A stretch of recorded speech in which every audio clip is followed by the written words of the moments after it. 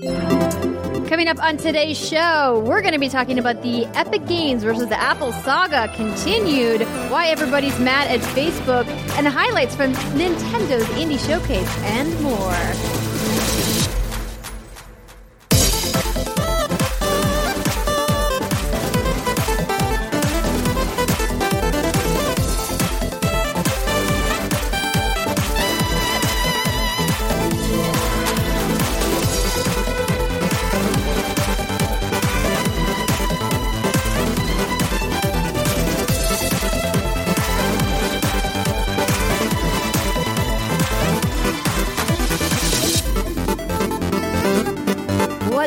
Everybody, and welcome to another episode of the What's Good Games podcast, your source for video game news, commentary, analysis, and funny stuff every Friday. I'm Andrea Renee, joined by Miss Christine Steimer. Hello. We also have Miss Brittany Brombacher. Hello. And Miss Rihanna Manuel. Hey. Hey, long time no see, baby girl. Hey. I know, I'm back. Yeah. Welcome back to the show. You. Good to see you. It's crazy because I don't feel like you've been away because you and I just streamed together a couple of days ago. Yeah. Super successful stream. By the way, I mean, I killed a fly very aggressively. So in that sense, yes. Mr. Fly. Success was had indeed. If you want to watch Rihanna and I stream on Monday nights, of course, twitch.tv/whatsgoodgames is a great place to do that. I want to thank this month's Patreon producers, Chewy's Godson, Alex Rogopoulos, Ferris Atay, Justin Foshi, Muhammad, Marcus Brown, Punctified and Californicated. And welcome to our Patreon community, Jesse, Rue669, Alyssa Johnson, JD Shreds, The Final Boss Fight, Jeffrey Rogers, Joe Tremonte, and Wolf Lang. Don't forget that you can be part of the show by submitting your questions when Brittany asks for them every Wednesday at patreon.com/whatsgoodgames. Brittany, what's another great way that people can be part of the show? They can be a part of the show by leaving us a podcast review. I have to admit for a minute, I'm like, where the fuck is she going with that? I'm like, okay, wait, it's next. It's literally next in the scripts. Let's go. So yes, by leaving us a review on your favorite podcast platform, we will give you a one-time shout out here, and it's a good time. So huge thank you to Vinny Lee, J Hallett, Fat Baby Alert, Abe Froman 3, KP Ditto, Ross Oaks, DJ Melf, Lemur Fax 2000. The answer is 6, who played off of my ground beef joke that I thought was really funny that no one else really appreciated. And he gives us this joke. What do you call a cow that's whacking it? Beef stroganoff. 10 out of 10. Good joke. Wow. Yeah. That is a joke that exists in the world. It's a good joke. I mean, I kind of like the play on words, okay? Thank you. The answer is 6. I appreciate it. And the ladies, we have a WTF of the week that comes from Alstrojo, whatever, says, "Hi, I'm Allison, and I'm about to be 8, and I'm not that big of a fan of it. Sorry, I think you could do better. And I love reading and learning, and my dream is to be a pop star like Cardi B and Ariana Grande and Alan Walker and some more. And yeah, LOL, I love I'm Blue, and I'm a banana, and those are my favorite movie is Smurfs. I love it. That's all I want to say." Now, I saw this review came in, and I was like, wait, what? Do you know where you are? Are you lost? You're also very competent for an 8-year-old. Yeah. Are you sure you're 8? probably not. Very confusing. But still, 10 out of 10 for innovation on the comments. Thank you, I guess. Anywho, Yeah. if you could leave us some reviews on your favorite podcast platform, it does help us out in the algorithm, and it helps people like Allison find our show. Listen to it. Hopefully they like For it better or more. for worse. For better or for worse. Exactly. And thank you, everybody, to writing in. So let's go ahead and get into the news. The first story is just a continuation of the Apple saga that has now been going for 3 episodes of What's Good Games. It began with Microsoft. It continued with Facebook Gaming. It got spicy, though, with Epic Games, and we discussed that on the Monday show. If you missed it, highly recommend going back and checking that out. And Britt, you pulled this story, so would you like to recap it? I will. This comes from GameIndustry.biz via one Rebecca Valentine. Apple terminating Epic developer accounts, tools access. With an update, iPhone maker responds to restraining order, says App Store ban is a problem Epic has created for itself. Oh boy. AKA, get fucked. Pretty much. Apple is not playing games. Apple is preparing to terminate all developer accounts and cut off iOS and Mac development tool access from Epic Games following a growing legal conflict between the two tech giants over revenue share and platform policies. In a tweet today, the 17th, from the Epic Games news account, the company said it was filing a motion for a temporary restraining order against Apple to prevent it from cutting off its development access, which Apple apparently plans to do on August 28th. In its notice, Epic attests that this action by Apple would cause irreparable harm to Epic, including cutting off future development and updates on Unreal Engine for the platform, preventing developers making apps on Unreal from having access to newer versions, forcing them to move to other engines. The motion also moves to prevent Apple from delisting Fortnite from the App Store, an action the iPhone maker already took last week. And then there's an update on the 18th. Apple has responded with a statement reiterating that it expects Epic to abide by the App Store guidelines. Quote, "The App Store is designed to be a safe and trusted place for users and a great business opportunity for all developers." I'm going to stop giving them that snobby voice. Epic has been one of the most successful developers on the App Store, growing into a multi-billion-dollar business that reaches millions of iOS customers around the world. We very much want to keep the company as part of the Apple development program and their apps on the store. The problem Epic has created for itself is one that can easily be remedied if they submit an update of their app that reverts it to comply with the guidelines they agreed to and which apply to all developers. We won't make it an exception for Epic because we don't think it's right to put their business interests ahead of the guidelines that protect our customers. Ooh, boy. That's a spicy meatball they tossed into the ring there. I mean, I think this has absolutely got to force Epic's hand. And I already said on Monday's show that I thought it was very irresponsible and, quite frankly, anti-consumer of Epic to be so irresponsible with what they did. There's nothing wrong with them going to Apple and saying, we want you to change your policy, but the way that they went about it was just so ridiculous in my opinion. But I'm not going to rehash my feelings. If you want to hear everything about that, you can listen to the Monday show. What do you think, ladies? I think it is epic. I think it's wonderful the way Apple has just kind of like clapped back and said like, hey, here's the thing, these are the rules. Like, obviously there's a lawsuit, so if somebody bigger than you says we have to change it, we will.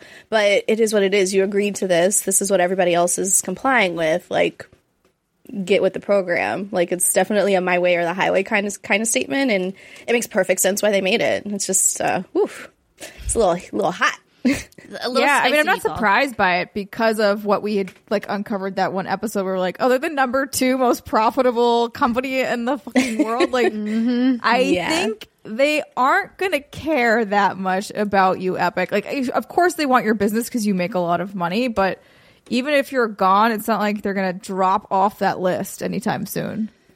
Right. No, exactly. And Apple knows that they have all the power here. And the real people, again, to echo what we talked about earlier this week, that are losing here are the developers and the consumers of these Unreal Engine products, right? I saw several developers making statements on Twitter after this news came out saying, well, I guess I'm sticking with Unity, or, well, I guess I'm going to look for another option for my business. Yeah. And like, that's such an unfair position to put developers in, to say, you know, because of whatever beef Tim Sweeney has with Tim Cook, that they're going to the battle of the Tims. It's like you're gonna like have all these people as collateral damage. It's like, yo, I get that Apple has their position and that Epic has their position, and whether we as consumers think one position is right or not, technically, currently under the eyes of the law, the way the law stands, Apple is in the right. Yeah. Now, if Epic wins their lawsuit, that will change, right? And then there will be a different legal precedent set.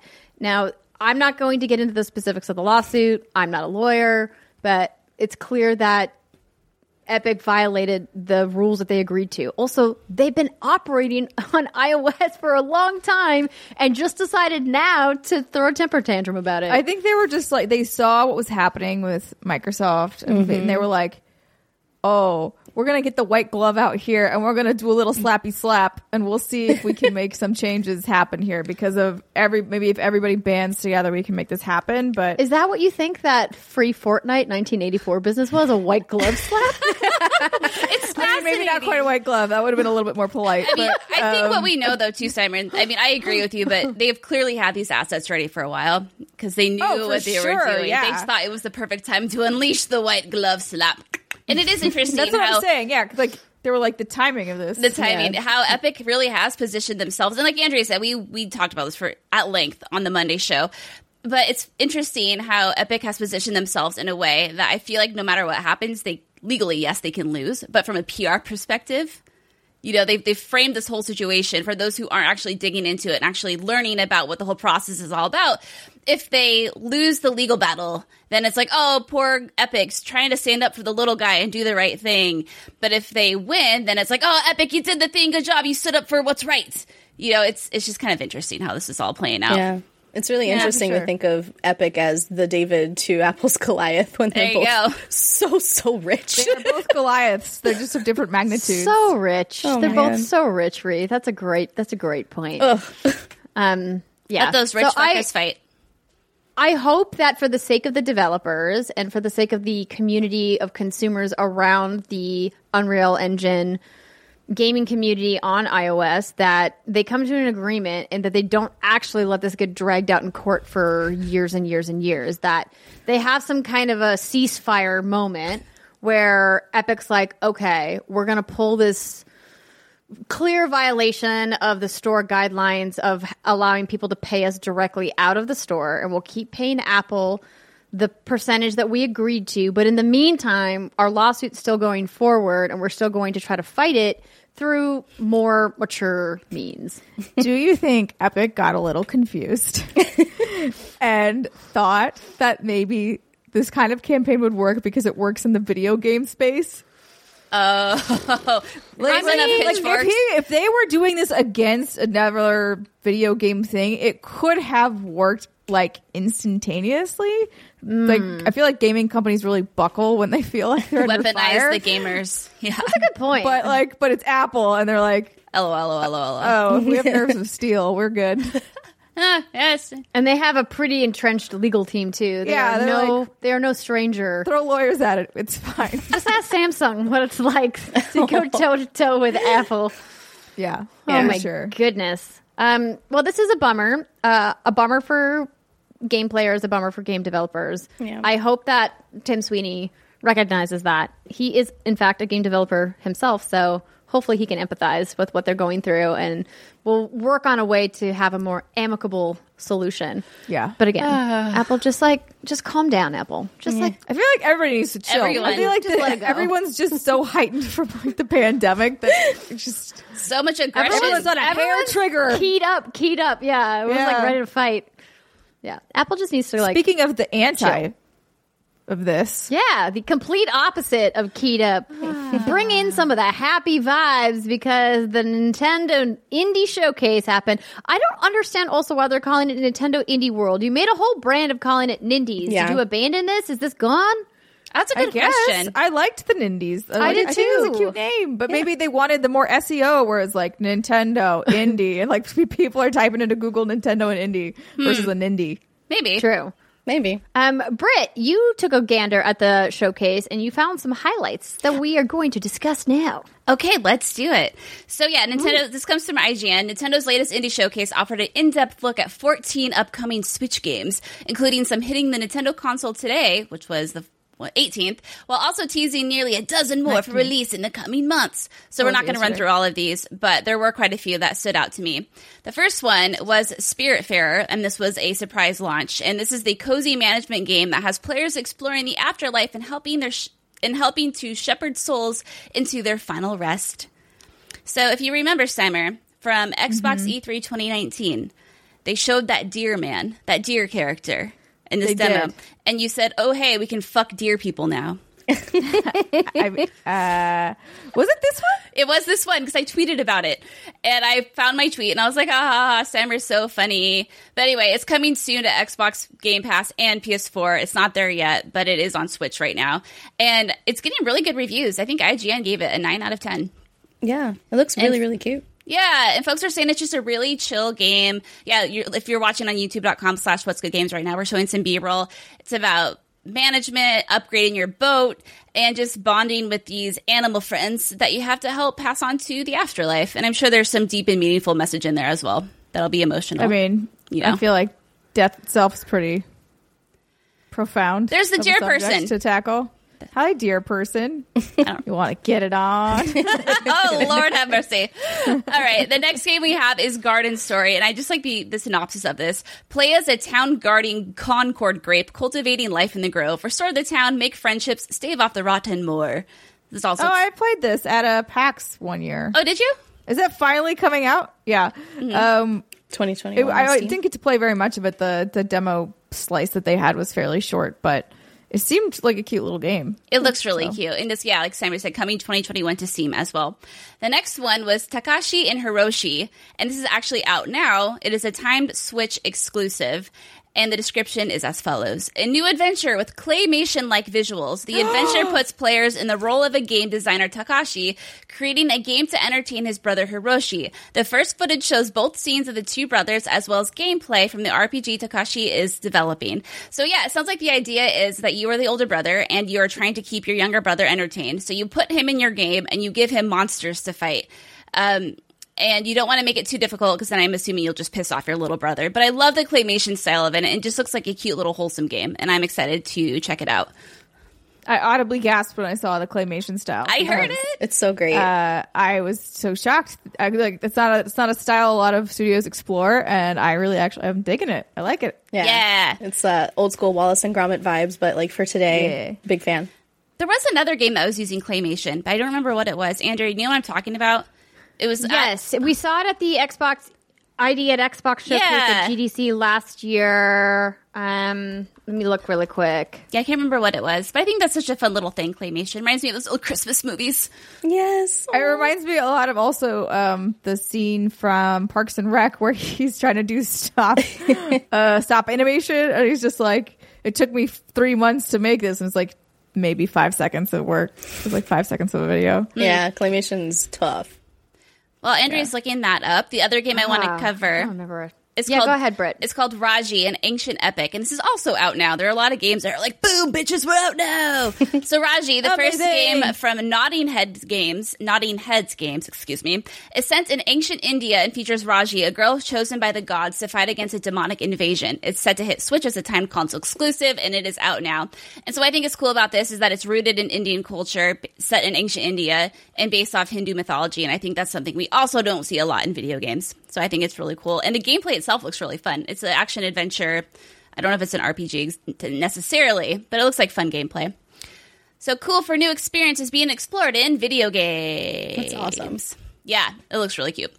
And finally, Bear and Breakfast. Ladies and gentlemen, Bear and Breakfast. So this is a Time Switch exclusive coming in 2021, and here's the description. Ever wanted to run your own bed and breakfast? Ever wanted to be a bear? If you said yes to both of those questions, then Bear and Breakfast is the game for you. Part adventure game, part management sim, players will star as the innkeeper Hank, a bear whose goal is to revitalize a shack into a thriving B&B, all while dealing with the mysteries of the surrounding forest.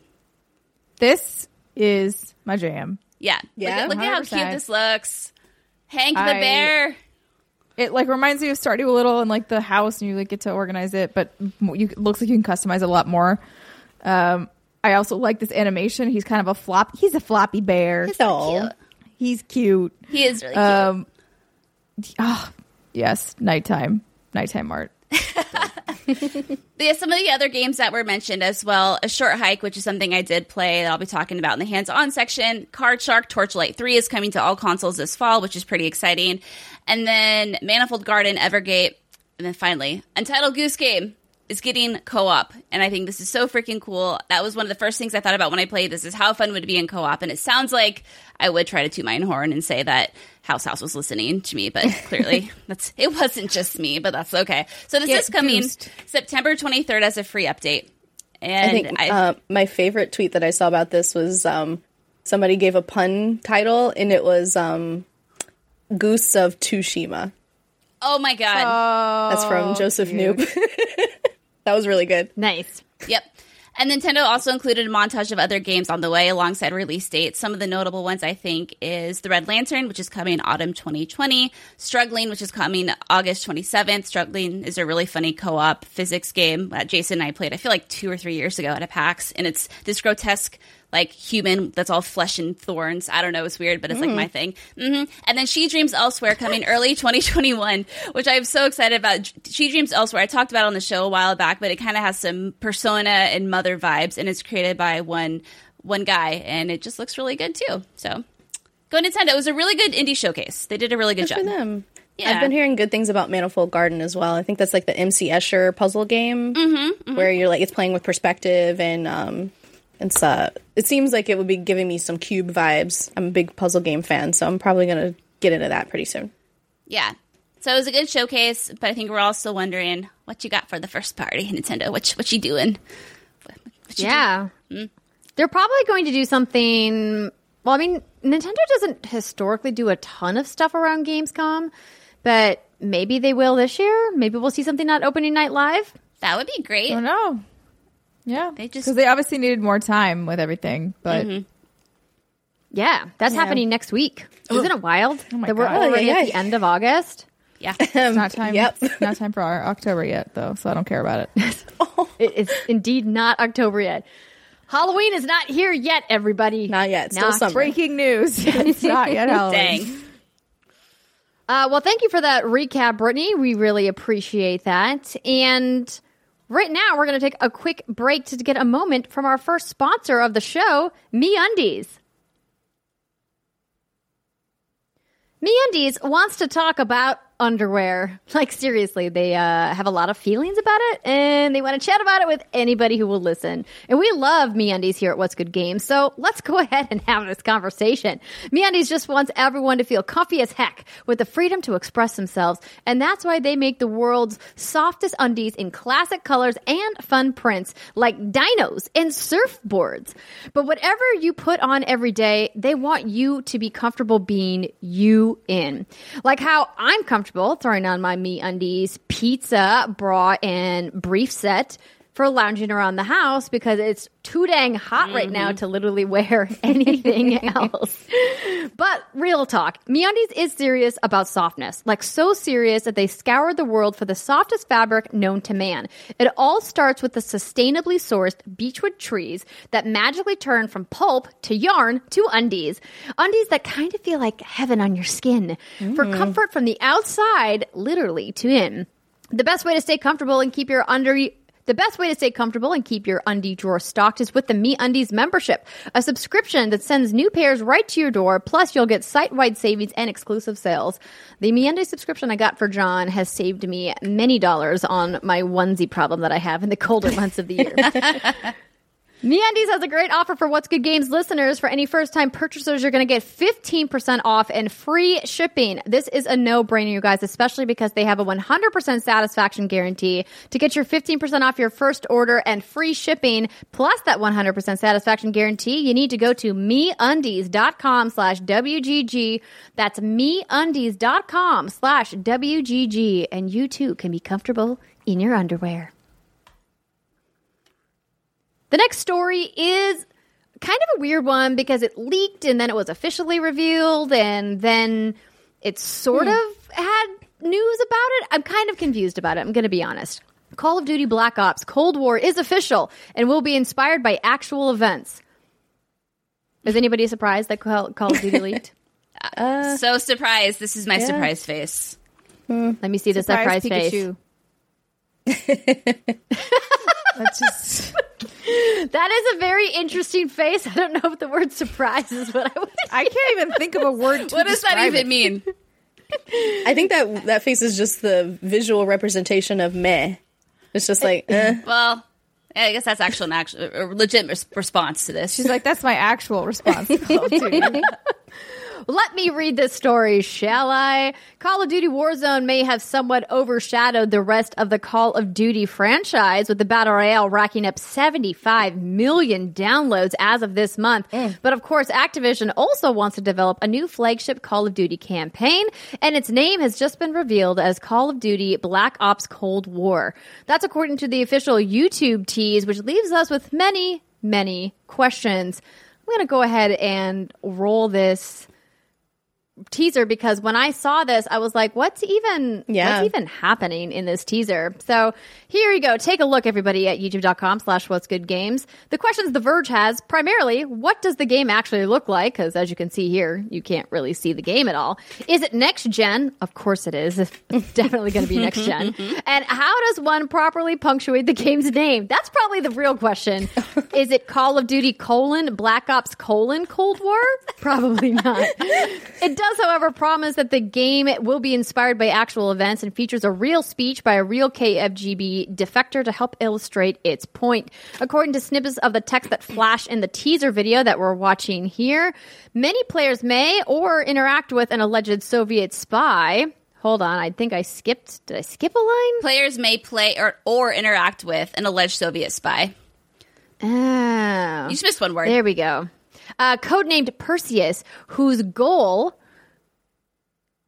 was to subvert the U.S. to ensure Soviet dominance in the arms race. The real-life CAA has at least one article about a Perseus as well, who was supposedly among the spies that stole U.S. nuclear secrets on the Manhattan Project at Los Alamos. Los Alamos? Yeah. At Los Alamos. The game will be formally unveiled on August 26th, so that's just next week. Whew, so soon. So this is weird. I'm not going to lie. This is definitely the most unorthodox reveal for a Call of Duty game that I can remember in recent history. So on that note, Catherine Cizabo, patreon.com/what'sgoodgames, submitted the following question. Does the Call of Duty Cold War trailer interest any of you at all? And do you think they will find a way to tie it into Warzone? As someone who has never played any of these titles, it kind of seems like they're running out of subjects and time periods to cover. Even so, I'm curious to see how this one plays out. Yeah, as a Call of Duty fan, I have no affinity for the drama of the Cold War. It's just not something I'm that intrigued by. So I guess I'll wait and see, but absolutely it does not grab me at all. It's tough because so much of the Cold War wasn't about combat. It was about espionage. And it's a direction that Call of Duty has not really done a lot of. Obviously, we've gotten certain missions in previous campaigns that have focused a little bit more on espionage, but Call of Duty is known for their big, bombastic, over-the-top action sequences with tanks and helicopters and other kinds of cool military gear. And espionage is not really like that. It's not really like James Bond, right? So I don't know how they're gonna approach this. I'm very interested to see what this reveal is going to be like next week. Yeah, because it'd be one thing if this teaser even had more of a hint of what could the Cold War have been, and seemed like it was maybe going in that direction of yes, clearly alternate timeline, really big, crazy battles happening for you. But the trailer was inspired by actual events. Here's an actual former KGB's battle. So wait. Okay. I mean, I guess we don't have that much longer to wait. So at this point, I'm just curious to see what it is. But it does strike me as a little bit odd. Yeah. I think I'm actually more interested in this one as I would be if this was your typical bang, boom, pow, war, whoa kind of game, because I think it sounds something different.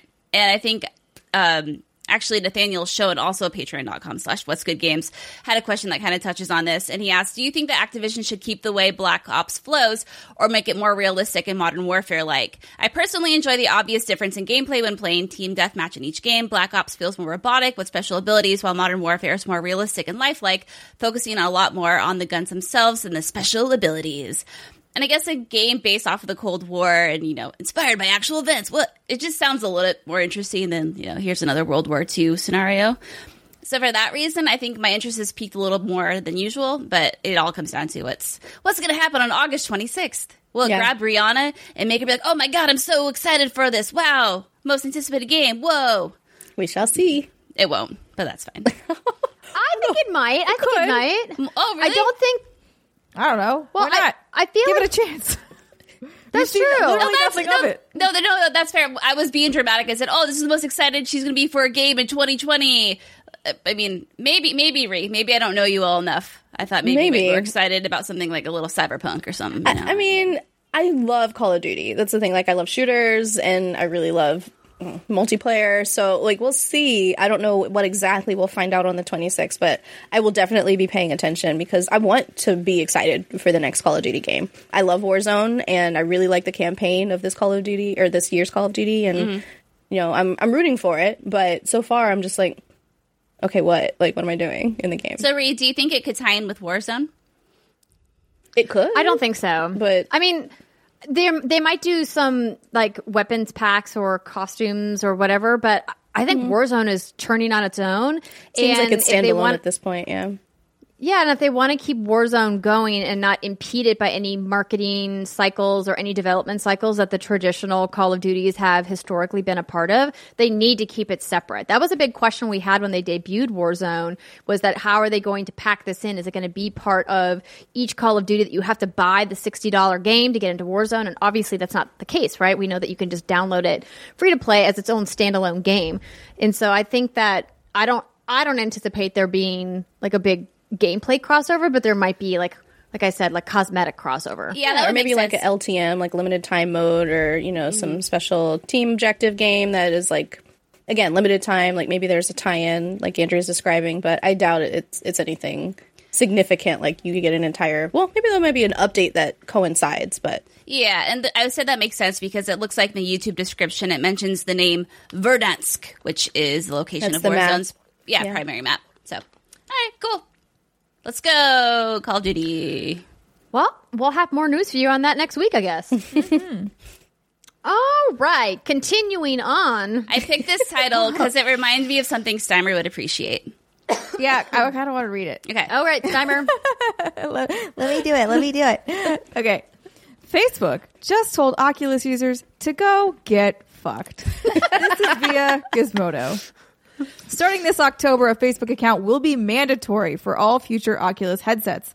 While there will be a grace period for anyone with a separate Oculus account, Facebook will end support for those on January 1st, 2023. The decision was announced today on both Oculus's Twitter and in a press release. The gist of it is that anyone who is new to an Oculus device after October has to log in with a Facebook account. At that time, existing Oculus users will have the option of merging their Facebook and Oculus accounts. Anyone who doesn't merge will have the 2 years before their Oculus accounts are kaput. The devices will still technically work, but for full functionality, you'll have to have a Facebook account. Notably, all future unreleased Oculus devices will also require a Facebook account regardless of whether or not you already have an Oculus account. This is perhaps a reference to the rumored successor of the Oculus Quest, which leaks suggest may launch as early as September 15th. So, like, what about the things you've already purchased on your Oculus account? Well, Facebook says it will take, quote, steps to allow folks to keep the things that they've already bought, but you got to expect that some games and apps will just no longer work, hinting that developers may decide to include features that require a Facebook account or just stop supporting the app or game in question.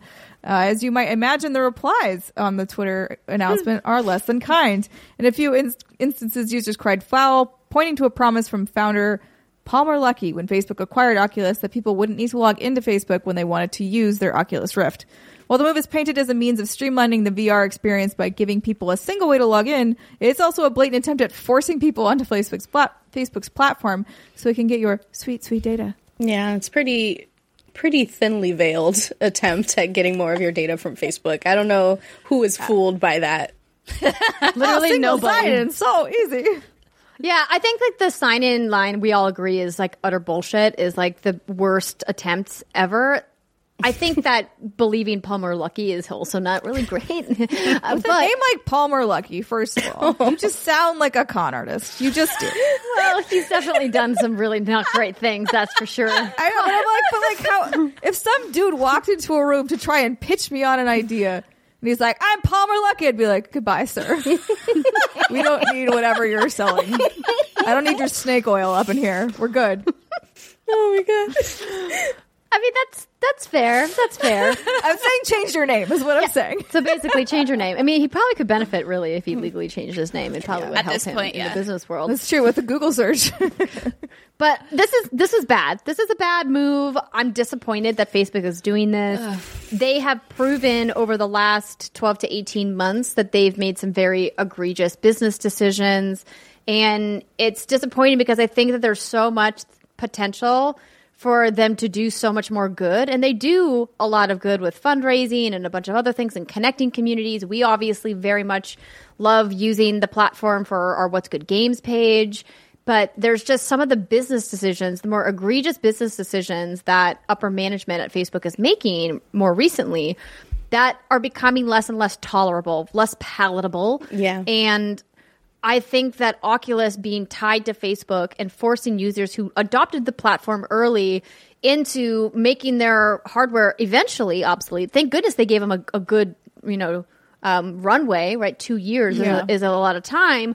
But to make that expensive piece of hardware something a nice paperweight for you. Yeah, it's like it's a bummer, right? It's very disappointing, and quite frankly, I think it's really unnecessary.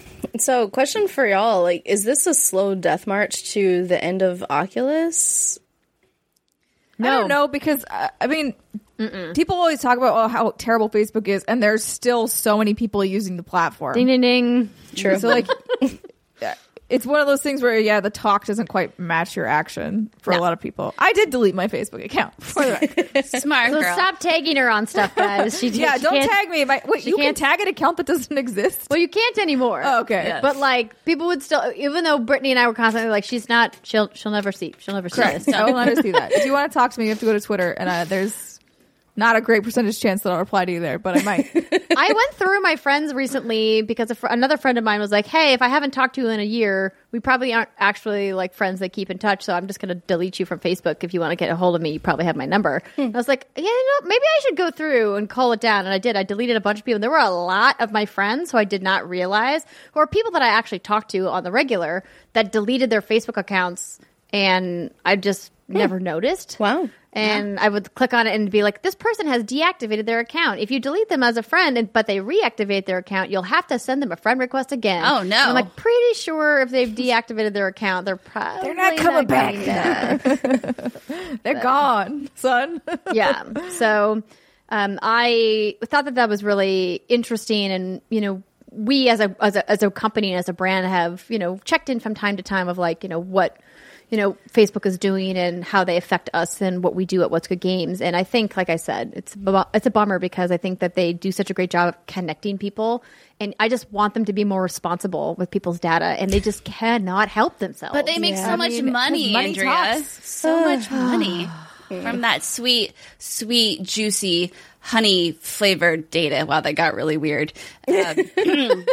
Sweet nectar of data. Sweet nectar. That's kind of more along the lines of what I was going for. But yeah, Ria, I think, like they said, I think too many people use this. And even if people do drop off, in the end, Facebook will probably make more money because they're getting all that juicy, juicy data. And that probably offsets the cost of the units that they're not selling because people are like, I'm boycotting Facebook. Yeah.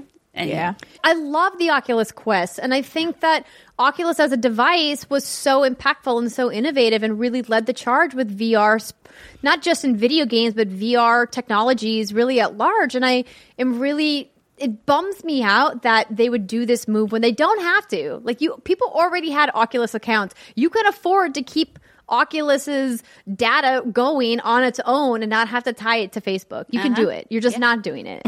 Like, correct. You have to force people's hands sometimes to get them to do what you want to do. You gotta go get a little arm twisting action in there.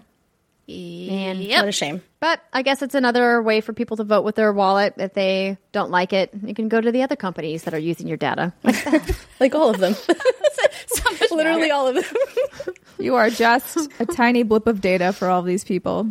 Man, that's why the most recent season of Westworld was just like, it hit me in a place that I was like, this is too Didn't real. watch it. Highly recommend. It was very good. Still a lot of murder, unnecessary murder, but Yeah. very Wouldn't good. be Westworld More without a good smarter. killing spree. Exactly. It's true. Well, that is going to do it for our big stories. And now we're going to move on to In Case You Missed It. Yeah. So Baldur's Gate 3. I feel like this one's all you. Oh, it is all. I see. I even jumped the gun because I wanted to start talking about it. So Baldur's Gate 3 got an early access release date. It was supposed to come in August, and then Larian was like, sorry, dogs, it's just not happening. So it's now coming September 30th with an asterisk. Thankfully, Sven is very transparent, and he said we want to launch it on September 30th, but it might not happen because it sounds like they want to make sure it's optimized because it is coming to Stadia and Steam that more people can jump in. So they have to kind of sounds like lower the graphical requirements so more people can play. And for I think it's kind of crazy. The early access will contain roughly 20 hours of gameplay, which includes 80 combat encounters, 45,000 lines of voice dialogue in English, 596 interactable characters, 146 spells and actions, 4-player online LAN co-op that won't be available at first, but it will be implemented later on. And they're being very honest and saying, this is not for the people who want a polished experience. This is for the people who want a rough experience, but get a good idea of what this game's going to be about. So you can give us our feedback so we can improve on it. Which is like, so cool. It's like a 20-hour demo? 20-hour demo of the first act, essentially. That's a giant demo. I know. I'm so excited. That makes me nervous for the actual game. I wouldn't... Normally, I would agree with you, but this is the same thing they did with Divinity Original Sin and Divinity Original Sin 2, and it's worked really well for them. So this is kind of just par for the course for Larian. I just mean the length. I don't mean the style it's going to be a huge-ass fucking game, absolutely. Yeah, I'm just like, I think I'm actually not going to play this, because if it's 20 hours and it's a fraction of the first act, like... Oh, yeah. I don't think I can commit. Yeah. It'll probably... Sounds like maybe a bit much for me. It'll easily, I'd say, be a 100-hour game. Like, I'm fully confident in that. So it's going to be a big boy. So Sammy Nichols on patreon.com/whatsgoodgames submitted the following questions. When do you think Baldur's Gate 3 will come out fully? And how friendly do you think Baldur's Gate 3 will be for new players? As a lover of games such as Divinity Original Sin and Pillars of Eternity, they aren't very welcoming to new players of this genre. So if you go to the Steam page right now, it's saying that the early access will be in effect for at least 1 year. So I don't think, unfortunately, we get this game until 2022. I like that they're being optimistic with the release date, but I think we're just going to see more and more delays in the industry. I don't think this pandemic virus is going anywhere anytime soon. I think it's going to continue to cause more issues. So I would say 2022. And I think for new players, even me, when I saw this game at the reveal event before it was officially announced, gosh, was that in February or March of this year? I don't even know anymore. Wasn't it at PAX East? That was the official unveil. Yeah. But a few weeks before that, I was in San Francisco for the... Yeah, so it was February, because remember, that was when you came to shoot... That was the last time I saw you, when you came to shoot the Patreon thing that we were a part of. It's been 6 months since I've smelled your hair. I thought you were going to say since I felt you, and I was like, yes. And then you said smelt my hair, but that works too. I mean, we had that conversation last week, and then I thought it might be a little lewd, so I went with smelt your hair. Oh, thanks, girl. I mean, we don't stray away from the lewd here. Anywho, Sammy, even as someone who has played Divinity Original Sin 2 a few times, I know those mechanics inside out.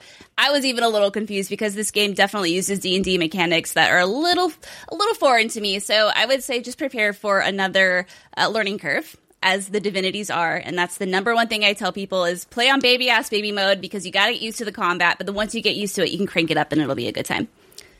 So there's Baldur's Gate 3. I want it right now.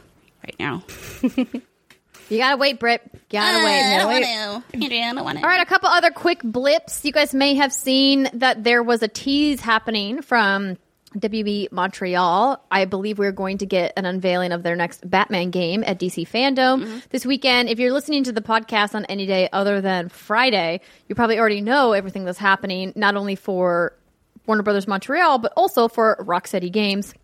So we will update you guys that on the Monday show. Now, just a quick side note. We chose specifically not to talk about that document that came out about Rocksteady because we, again, are not an investigative journalism outlet. There are plenty of other people that covered it earlier this week. Didn't feel like having that bummer of a conversation. Just be a better person. Be a good person. It's not that hard to be a good person. And that's all I'm going to say about that. Just mind your business, drink your water.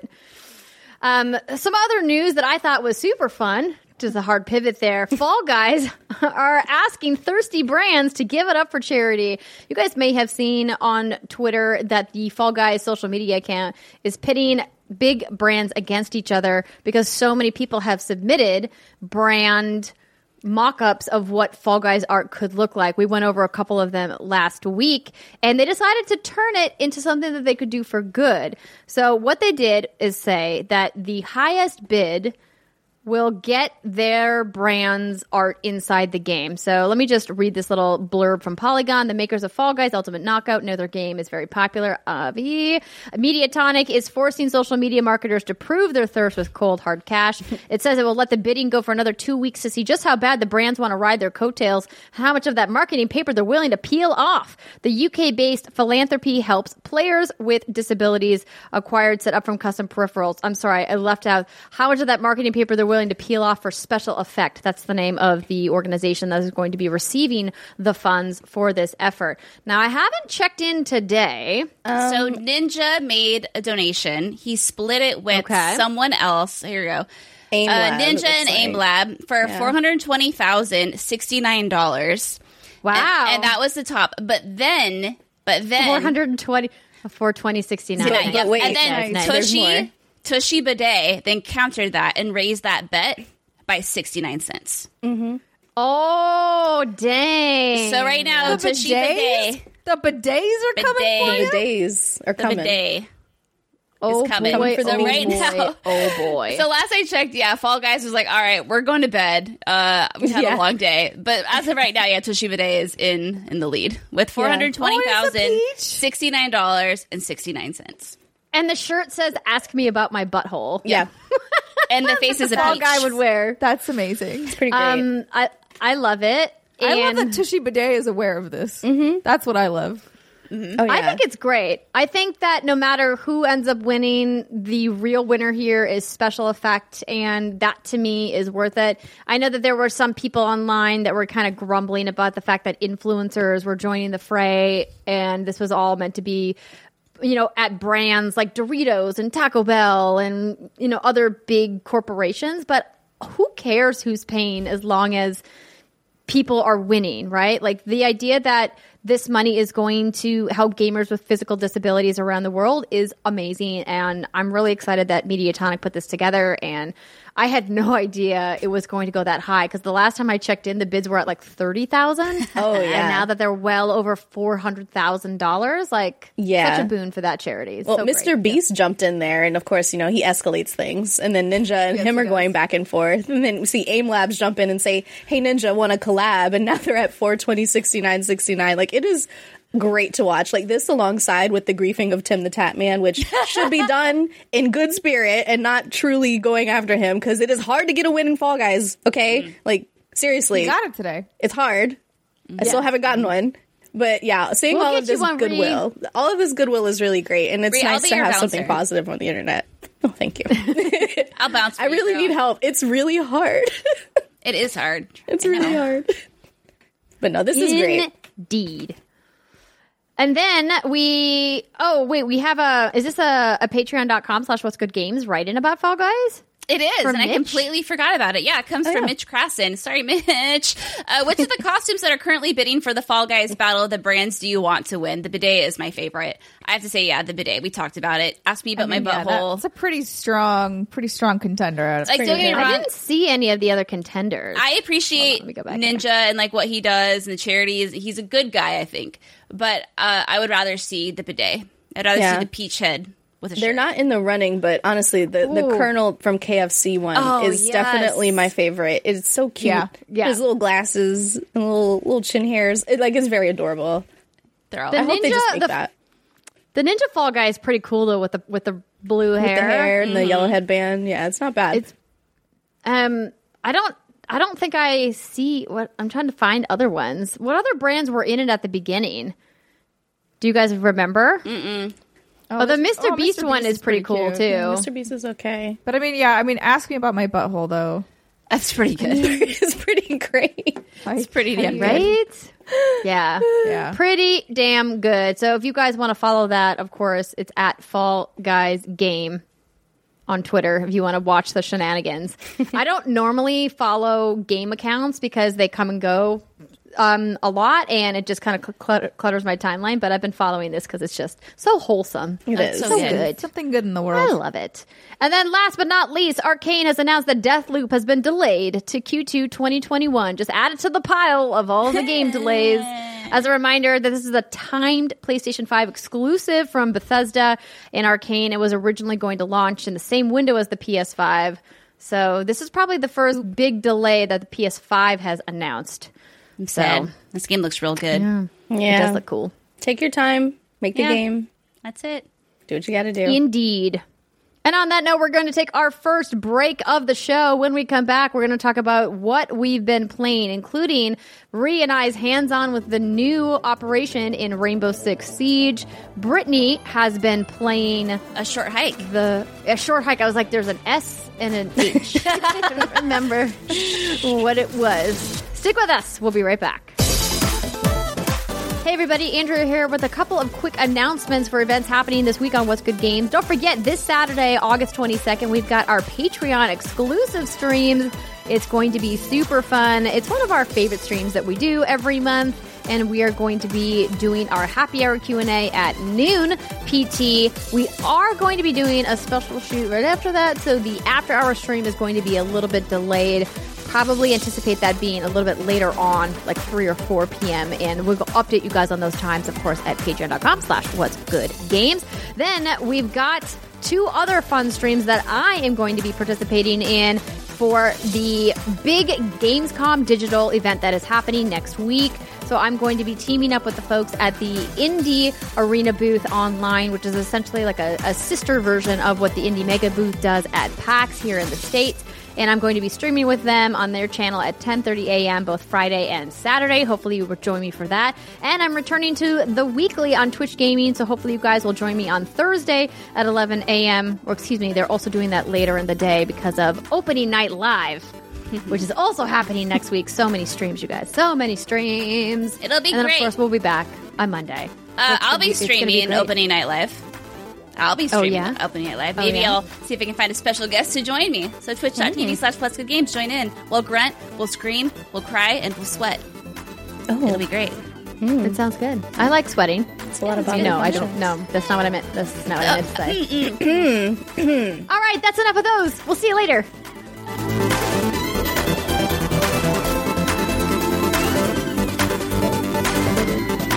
What's good, everybody? Welcome back. It is the second segment of the What's Good Games podcast. This is where we talk about what we've been playing and any events that we have been to. And finally, Rihanna and I have been to an event, but we're going to get to that in just a minute because I want to let you know that this is made possible by 2 fantastic sponsors. First, ExpressVPN. When you use the bathroom, stay with me here, everybody. You always close the door behind you, right? You don't want random passerbys looking in on you all weird. So why would you let people look in on you when you go online? Using the internet without ExpressVPN is like going to the bathroom and not closing the door. And that's just rude. Did you know that your internet service provider, like your Comcast and Verizons of the world, know every single website that you visit, even if you're in incognito mode? You think that they can't see you, but trust me. They can. And what's worse is that they can sell this information to ad companies and tech giants who will use your data to target you. ExpressVPN puts a stop to this. It creates a secure, encrypted tunnel between your device and the internet so that your online activity can't be seen by anyone. I use ExpressVPN on all of my devices because it works on everything. I was just using it the other day when I was out looking at candles at Bath & Body Works. No judgment, okay? Phones and laptops and even routers, so everyone who shares your Wi-Fi can still be protected even if they don't have ExpressVPN. And the best part is using ExpressVPN is as easy as closing the bathroom door. You just fire up the app, click that button, and you're protected. ExpressVPN is the world's #1 rated VPN by CNET, Wired, The Verge, and countless others. Visiting expressvpn.com/whatsgoodgames today, and you can use our exclusive link to get an extra 3 months free. That's right, you guys. Who doesn't like free stuff? That's expressvpn.com/whatsgoodgames to get an extra 3 months free. expressvpn.com/whatsgoodgames. And this episode of What's Good Games is also brought to you by TheraOne. Now, whoever you are, 2020 has been more stressful than even most of us realize or really could have ever potentially imagined. Relaxation and peace of mind are getting harder and harder to achieve. I have a suggestion that can help. TheraOne CBD products. From tight muscles and tough workouts, signs of aging, to simply making it through each busy day, everyone understands what it feels like to be tense and sore. So everyone can benefit from TheraOne's CBD products. Started by Dr. Jason Wersland, TheraBody exists to provide you with the best scientifically validated natural solutions to help soothe your body and relax your mind. It started with the revolutionary Theragun percussive therapy device when Dr. Jason saw the benefits of using CBD in his treatments. He created TheraOne to bring you CBD products done right. Now, a lot of CBD products claim organic, but they still contain up to 30% filler, and these fillers are potentially toxic. TheraOne tests their products 4 times before they get to you, and every product is USDA certified organic, grown in the U.S., and their CBD extracts are the highest quality available anywhere. Use TheraOne's warming lotion in your morning routine, the cooling lotion or massage oil to recover, body balm for targeted relief, or even the sleep tincture to drift into a deep night's sleep. Now through Labor Day, that's Monday, September 7th, TheraOne is offering What's Good Games listeners a buy one, get one free for all TheraOne products. You've got to go to Theragun. Now, I know I've been saying TheraOne. That's the name of the line. But remember, Theragun was the percussion therapy that started it all. Theragun.com/what's good to get this deal. Buy one, get one free. Now, if you don't love what you get from TheraOne, you can send it back for a full refund within 30 days of purchase. Now, this is not something that TheraOne is likely to do again. Buy one, get one free at Theragun.com/what's good, but only until Labor Day, you guys. Theragun.com/what's good to get buy one, get one free. All right, who wants to go first? Brittany? Me! Or Rihanna? Mine will be real quick. Gotta get the quick one out of the way before you get short hike. It's just a short hike. Oh, nice. Nice. Oh, good job, Steimer. See, I appreciate your little puns. Smart. Yeah, you did real good. Not really. Okay, so yeah, I just played a short hike, and this was part of the Nintendo Indie World Showcase. I think that's like the official name that they're calling it now. Fucking nailed it. Thanks, girl. So exactly. So the description of this game is as follows. It's a little exploration game about hiking up a mountain. Hike, climb, and soar through peaceful mountainside landscapes of Hawk Peak Provincial Park. Follow the marked trails or explore the backcountry as you make your way to the summit. Along the way, meet other hikers, discover hidden treasures, and take in the world around you. And it's currently available on itch.io. I think that's how you say it. Epic, Steam, GOG. It's $8. And Steimer, you're going to love this part. I finished it in an hour and a half. Oh my God. This game was made for me. It was. So it was created by one person, Adam Robinson Yu, and Mark Sparling did the soundtrack. So it's a 2-guy team. And the idea is that you are Claire, and this is our favorite word on the podcast, an anthropomorphic, nailed it, bird. Ooh, good job, Britt. I'm not going to lie. In my notes, I have it spelled out in 3 different sections. I have anthropomorphic. Nice. Phonetically spelled. Phonetically, I was like, oh my God, what's Yep, that's the thing. So you travel to Hawk Peak where your Aunt May works as a ranger and there's no cell service, but Claire is expecting a very important phone call. So to get cell service, she decides she wants to climb to the highest point in the park. And it's your basic controls. You walk, you soar, well, glide technically, and you can climb. And to climb, you have to collect these things called golden feathers, and they give you, it's kind of like Link's stamina wheel in Breath of the Wild. Like the more stamina, the more golden feathers you have, the taller you can climb, the longer you can last.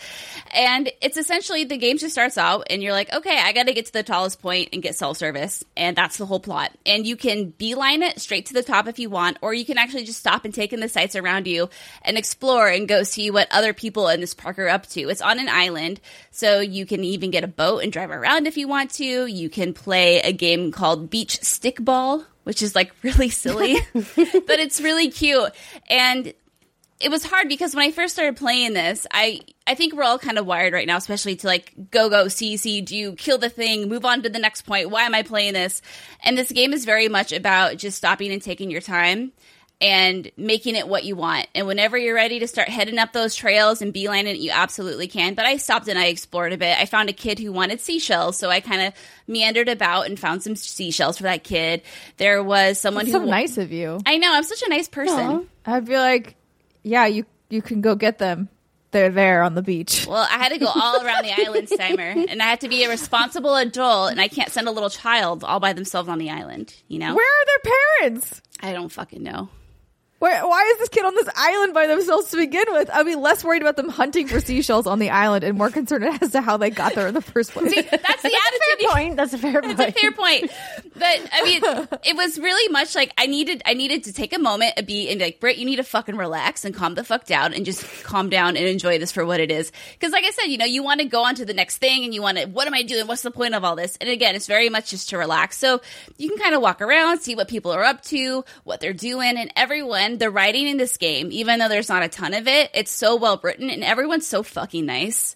And I have to say, I was even kind of taking a good feel-good hike. It is a really good feel-good hike, and you'll just be on your way, and then maybe you'll come across someone who's like, "Oh, dang, I lost my headband."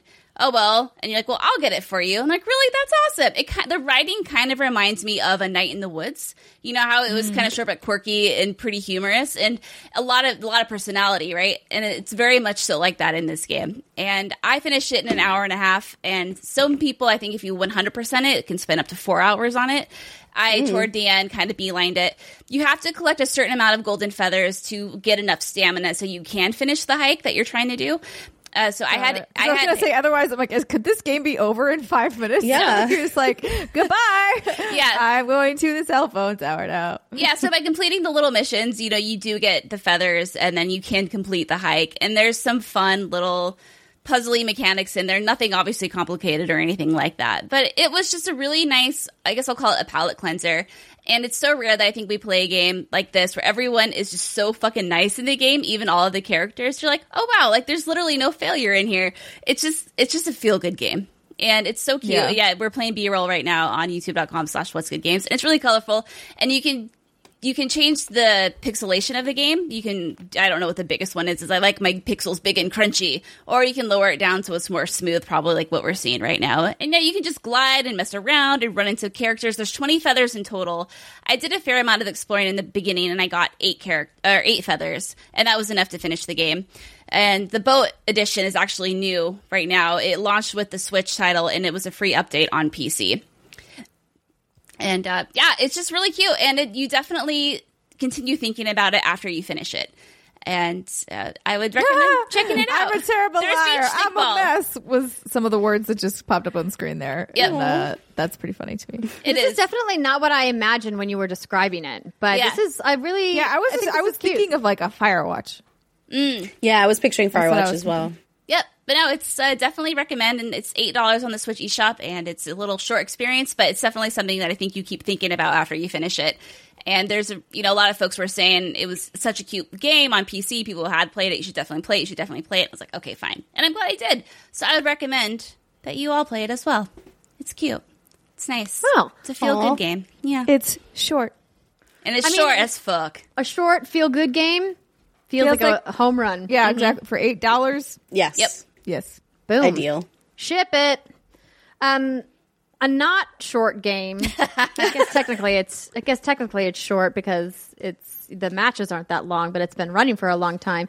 It's Rainbow Six Siege. So, Ree, do you want to talk about Siege first, or do you want to talk about Apex first? Let's talk about Siege first. Okay. So, we got to play at a press event. Thank you so much for Ubisoft for inviting Rihanna and I to participate in the Rainbow Six Siege event, where we got to test out this new Operation Shadow Legacy, which was revealed just a couple of days ago. You guys may have seen some marketing materials about none other than Sam Fisher of Splinter Cell fame.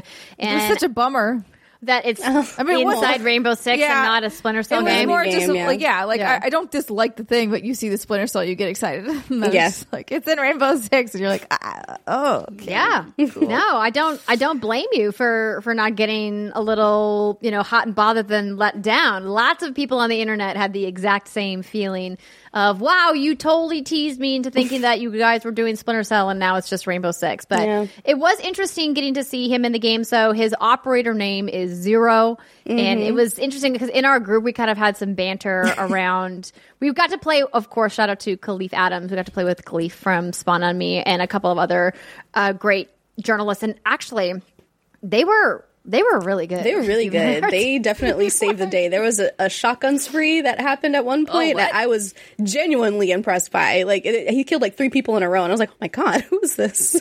This is great. We need to team up with them again, for sure. They were awesome, and we got to chance to check him out in the new gameplay. So just as like a recap, well, let me actually see if I can pull up the trailer that exists. Maybe what we could do is hear from you, Ree, about how you kind of felt about your playtime, not only with Zero, but about some of these other changes that happened. So they announced Ping 2.0. Of course, we've talked about Ping and how Apex has made Ping a thing that every game needs to have now. Yep. Map ban is a feature that they've added, which is wild to think that it took this long for it to get, knowing how the competitive scene of Rainbow has been really kicking for a long time now. They added a new secondary gadget, the hard breach charge, a new optics and sight colors, and also a new reinforcement pool. And that to me was a really cool little quality of life change that I didn't think I wanted, but I'm so glad they added. Yeah, that, and we can talk about all of this, but definitely the reinforcement pool mechanic, as opposed to each operator only having 2 reinforcements to use. Everyone has a pool that they can use. So if you are a Kapkan, who is a trapper, or a Rook, who needs to put down little life vests for everybody to put on to protect themselves, you don't have to spend your time during the prep phase reinforcing walls. Other people can do it for you, and you are free to lay out your little items and your little goodies for everybody else, and it makes it a lot more efficient during the prep phase because it is very, very short.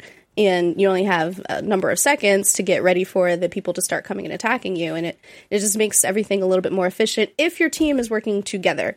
If your team isn't working together, then it's just a waste of time. But that's always the problem with Siege in general. Yeah, 100% agree that, Siege is, I mean, they don't call it like a tactical squad shooter for nothing. You have to work with your squad. Yes, absolutely. But yes. So I have a little... Oh, sorry. I was just going to say I have a little B-roll here playing over your comments from Ubisoft about the new season. Yeah, and something that they showed a second ago was the hard breach charge. So as I just mentioned, you can reinforce walls in Rainbow Six, and there are also walls that are typically indestructible. But we have a new item now, the hard breach, which will go through those walls. So it makes it really interesting because, as Andrew just mentioned, this is a tactical shooter, and placement and watching corners and angles and knowing where people will be approaching from is key to success in this game. But if you can knock out a wall that was just reinforced, that kind of blows a hole, quite literally, in the opposing team's plan. So it makes it really, really fresh and interesting. And quite honestly, that felt like playing the game for the first time in a few of these matches, even though we had a ringer on our team who was definitely carrying us for a few rounds. It was really, really fun and really, really competitive. And that's something that we haven't had in a while because, we get into our habits and we have our typical team makeups when we play with people like Kaw, who we play with a lot. And I think it really freshened up the game. It was really, really cool.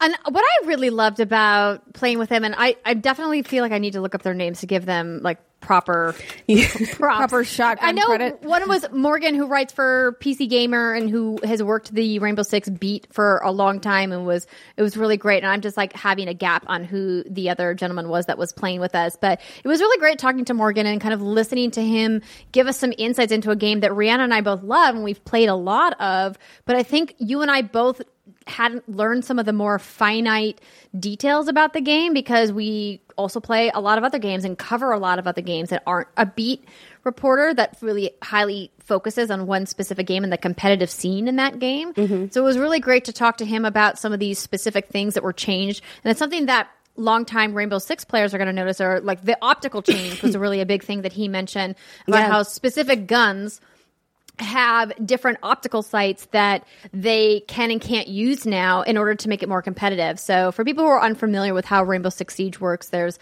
an attacking team and a defending team. You usually have an objective, and so it's 5v5, and there's a whole set of operators that are just attackers, and there's a whole set of operators that are just defenders. And each operator has a unique special ability, and they also have very specific guns that they can use. You don't just have a roster of guns. You can slap whatever guns you want on the operator that you pick. That operator is restricted to the guns that they are locked to, and that's it. And so what they found is that to make it more competitive, they changed some of the scope distances on some of these attackers to make it so that the defenders had a better fighting chance against them. Because it's tough. it's tough because, like, on one hand, I think defenders inherently have a leg up, in my personal opinion, and then other people clearly prove me wrong when they come in with the attacking skills and are like, "Oh, I'm sorry. Did you think that you were better than me?" And I was like, "No, I didn't." How did I say? Oh my gosh! But yeah, it was really fun to play, and you know, Zero as a character is really interesting. That why they decided to bring Sam Fisher in. I think that he works really well in the kind of overall lore of Rainbow Six. And this idea of doing a lot of espionage and using gadgets. And so here's the new optics that I was talking about. But so his big special is this camera that goes onto walls and can see on both the inside and the outside wall. And what I thought was really interesting about this is he can shoot the camera through a reinforced wall and then look at the lens, look into the camera and look into the room and then use it to turn around and look outside the room as well. And so you can use this by shooting the camera onto a floor. Like if you're on the second story of a building, you can shoot the camera into the floor and then have a camera view on that floor and on the floor below, which I thought was really awesome. Yeah, it definitely seems very useful. I found the problem with the Zero's camera to be, first it makes the really awesome like chee sound that we're all very familiar with, but that means the opposing team can hear it too. And as soon as I heard it, I knew exactly where that camera was in just like one little shot and it's gone. So it'll be interesting to see how people counter it and if there's any way that they can buff it or give it some additional reinforcement, because like quite honestly it's very easy to just pop it out as soon as you hear it go off. Here we have the camera in action there. So that's the camera gun, and that's the view. As you can see, the kind of tricorn there that Splinter Cell is known for, him shooting it into the floor, up into the ceiling. Like, I do like that it has that classic Splinter Cell sound, but I don't know how they're going to counteract that. Or if there's even a reason to. I guess, like, you have to be strategic about where you use it, right? Because maybe you want to place it in a position where you can potentially use it for your own team strategically and not to identify the enemy team. Yeah, or maybe you have like a Dokkaebi take, like maybe a Dokkaebi knocks out all of their cell phones so that you know exactly where they are. You have a lion, you know, do the roar, and then you know everybody is standing still, and then you shoot it somewhere. Game, what you're saying just sounds ridiculous. If you have what a lion do the roar, and then you'll have this guy hop through a fence. What I'm saying is, if one of your fellow attackers kind of like lets you know where the enemy team is hiding, you could use that knowledge and that intel to shoot it somewhere where you know they aren't, so they don't hear it. But even then, it's less exciting and less useful because they're already not there. You don't really need a camera to see that angle already. To see where they're not. Yeah, so it's definitely tricky to use. It'll be interesting to see how it plays out over time. But right now, quite honestly, I think it's just too easy to counter because it's too identifiable. But do you think it's just the volume of it? Do you think if they turned it down a little bit that it would be as noticeable? Maybe, or if it's only audible for the attacking team, which sounds a little unfair, but again, the balance between attack and defense in Rainbow Six Siege is like one of like the most difficult things I have ever seen play out in games. So I'm sure they'll be tweaking it for a while.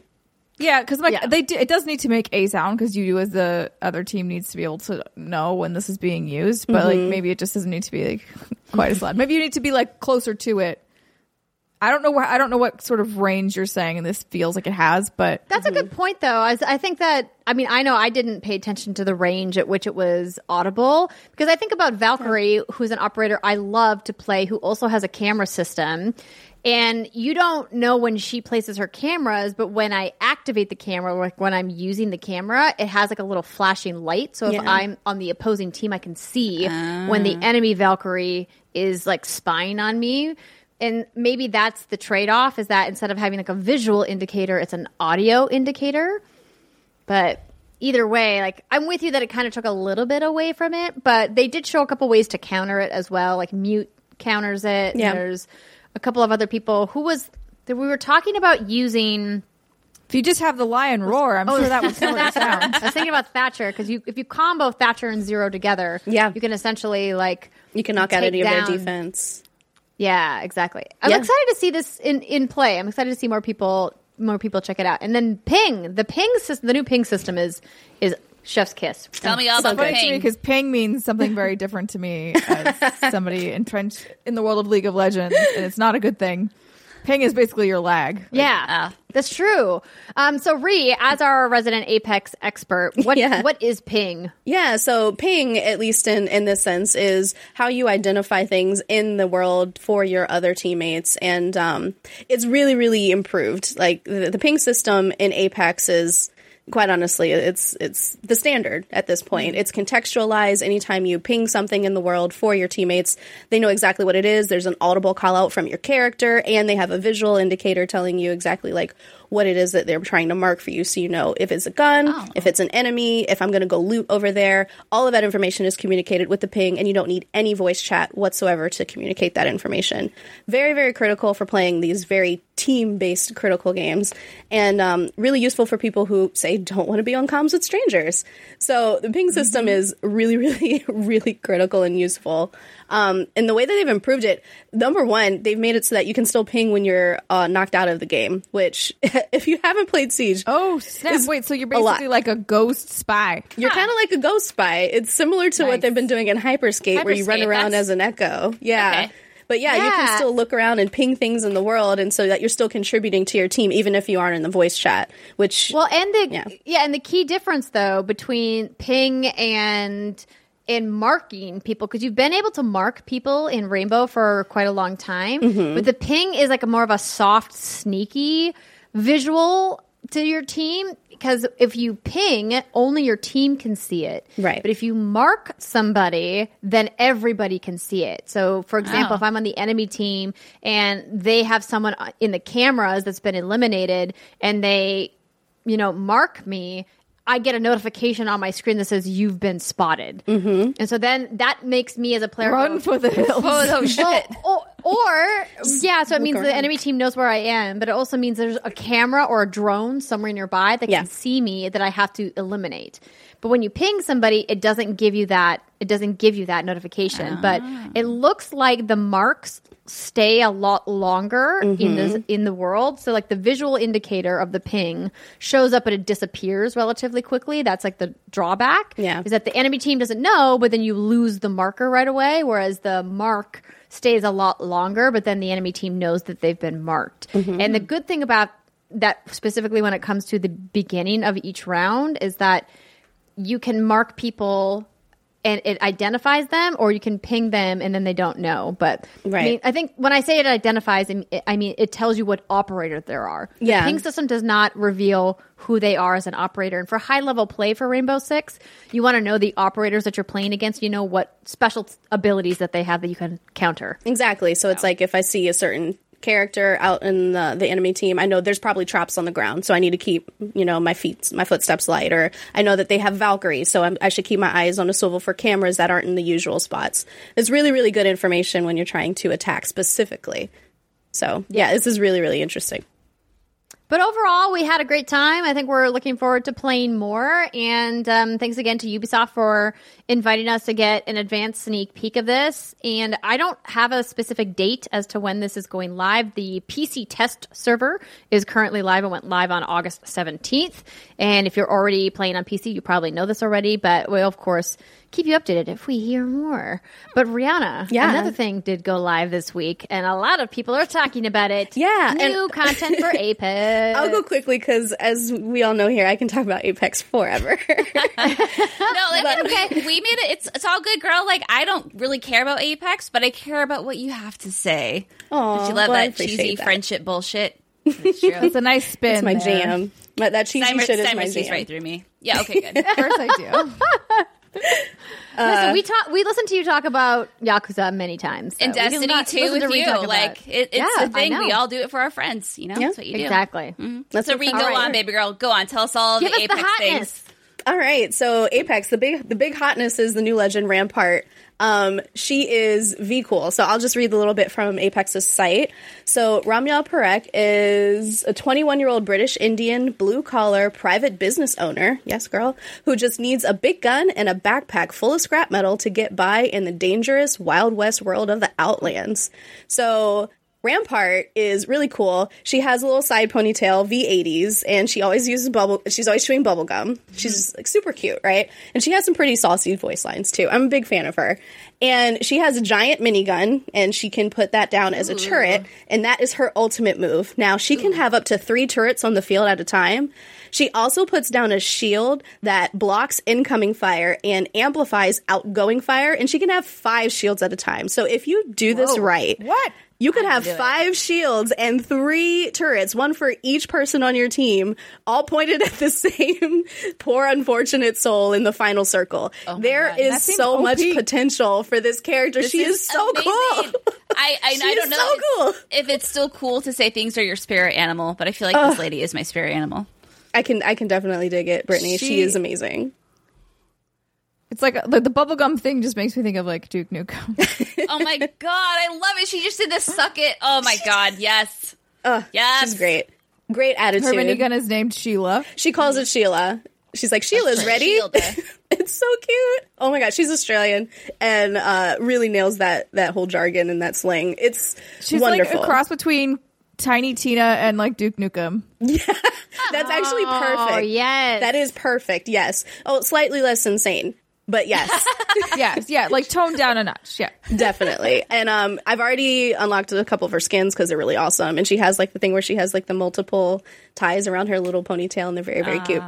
But yeah, she's really, really useful. There's been a couple of comps that I have been curious about, like if you can put up her shields, and then you have maybe like a Gibraltar that puts a dome shield around you. Maybe you can point your turret sticking out of that shield so you can't take any incoming fire, and you're just turreting everybody around you. Haven't tried that one yet. Also, if you put you can put a scope on your gun so that you can see through smoke. And if you have a Bangalore or a Caustic on your team who puts out gas clouds, maybe you can shoot through those clouds.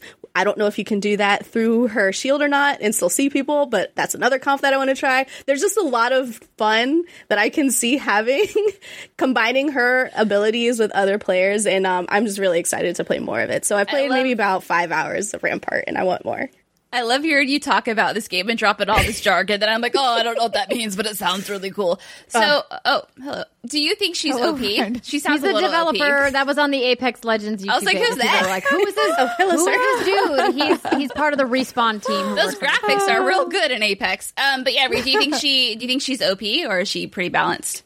She's pretty balanced so far. The timer on her turret is pretty low, but again, you can only have 3 of them, and they do need to reload. So her passive ability is that she has an infinite mag for any light machine guns that you pick up in the world. And if you don't find a light machine gun, she basically doesn't have a passive. So she's not all around OP. Her real benefits are truly just that turret and that shield, because everything else is just depending on what random loot you find in the world. Also, right now it's very hard to tell how much of a leg up you have with her shield, because the positioning in Apex is a little bit fucked right now. Reason being, they've also introduced a new mechanic where you actually craft and upgrade certain weapons and armor pieces in the game. So the only type of shield you can find now is an Evo shield, which gets stronger as you do damage. Before, you could find a shield that was like gold level that doesn't change at all no matter how much damage you do. Now, if you don't find a shield and start doing damage early in the game, you're basically completely squished.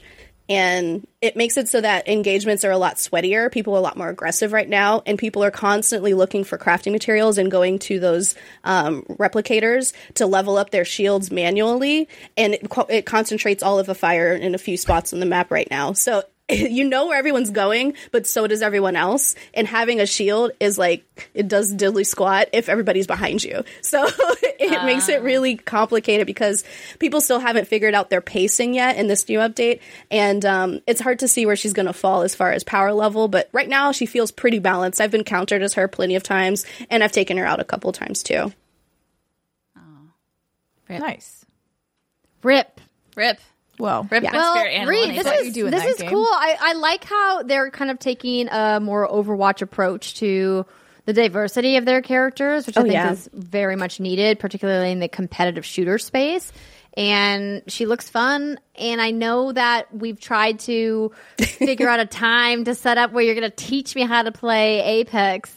that I feel like I would be dragging you down. I feel like you just fly, no, of course not. The matches go so fast. Like, you can just drop it right back in. It's super easy. It'd be fun. It's like a Fall Guys. It's similar to a Fall Guys.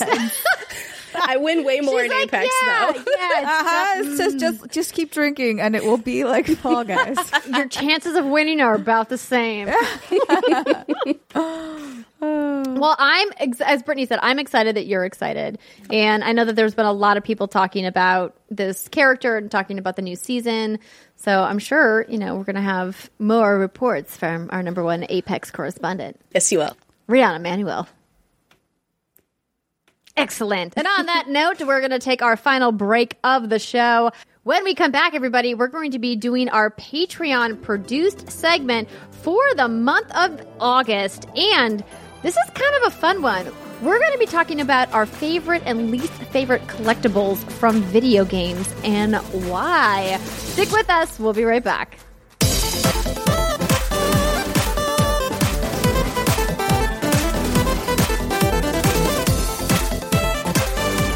Welcome back, everybody. It's the final segment of the What's Good Games podcast, and we're very excited that it is our Patreon-produced segment for the month of August because we're going to be talking about our favorite collectibles in a video game. But before we get to that, we want to give a big shout-out to our patrons, the people who make this segment possible. But more than that, they make What's Good Games possible. We say this every month. I'm going to keep saying it until I turn blue in the face. I love you guys. Don't turn blue in the face. Thanks, no, Brett. It's usually a lack of oxygen. It's not good. Yeah. But we have a lot of fantastic things that you guys can get. And by things, I mean benefits. And you can go to patreon.com/whatsgoodgames and get the ad-free tier. Or maybe you want to hear myself or one of these other lovely ladies mispronounce your name as we're about to do. Then you can also go to patreon.com/whatsgoodgames.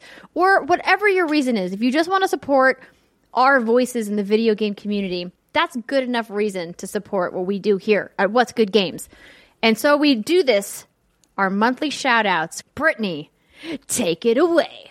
Wolf Lang. The Supreme Commander of the Cyber Chihuahua Ninja Army. Really putting in work there. David Santos. Andrew Courtney. Joe Wilson. Con Daddy. Dustin Toby. David Olaf. Captain Redbeard 86. DK2112. Cody Becker. Nathan Watkins. Maz McCaffah.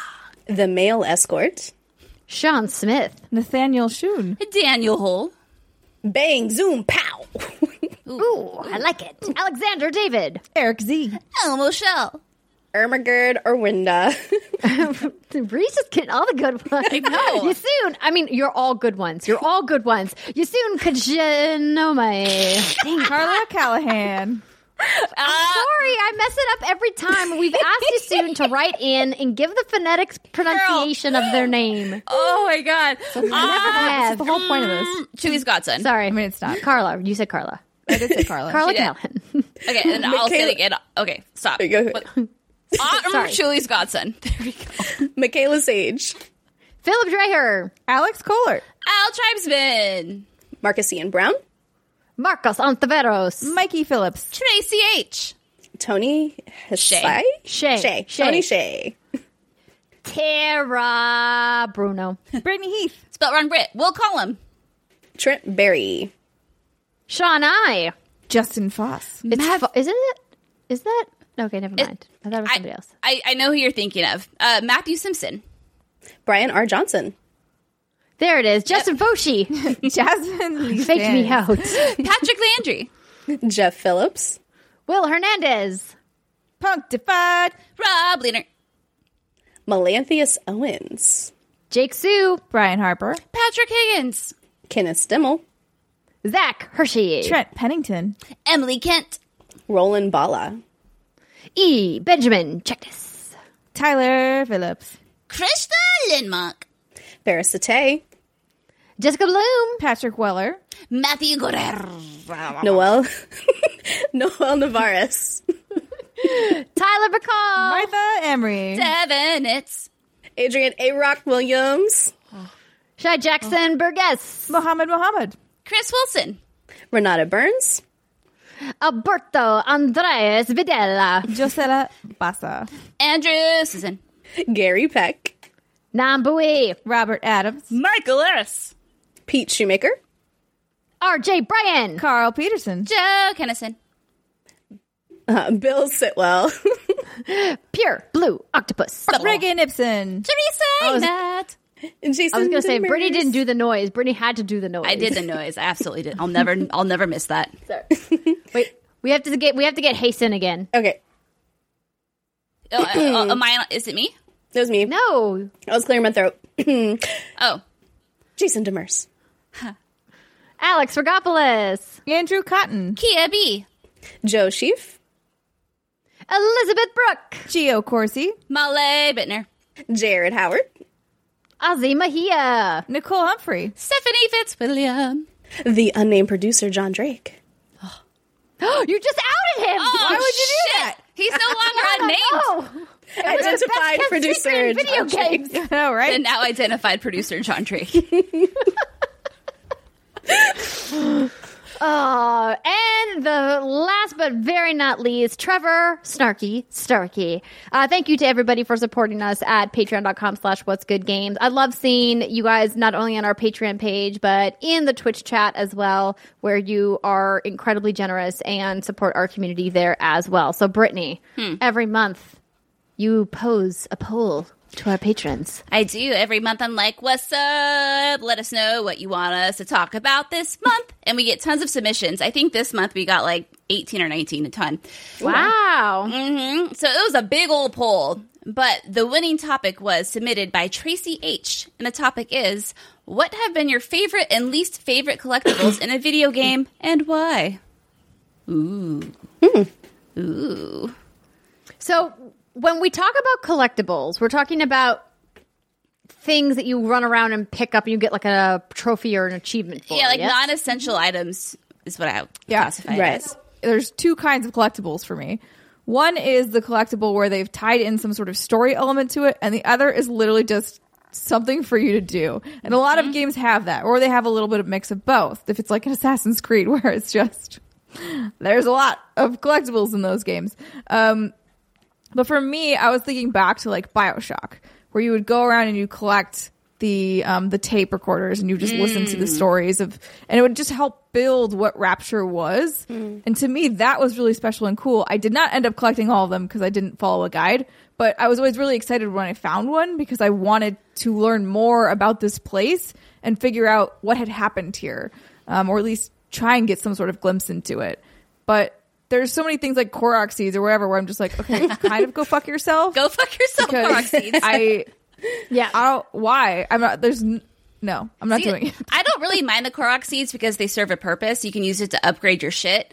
And I'm also with you in the sense that the stuff that I feel like builds on the story. So I think of like your Uncharted games and your Tomb Raider. Well, I guess that actually doesn't build up on the story. They're more interesting little tidbits where you can learn about the history of whatever land you're in during those games. Sure. I find those fascinating, and I'll maybe go out of my way if it's not too inconvenient to get those. But the ones I'll definitely say, and I quote Sammer, go fuck yourself, are the ones where it's just like, collect 200 of these for no reason, just to collect them. Like, I absolutely despise those.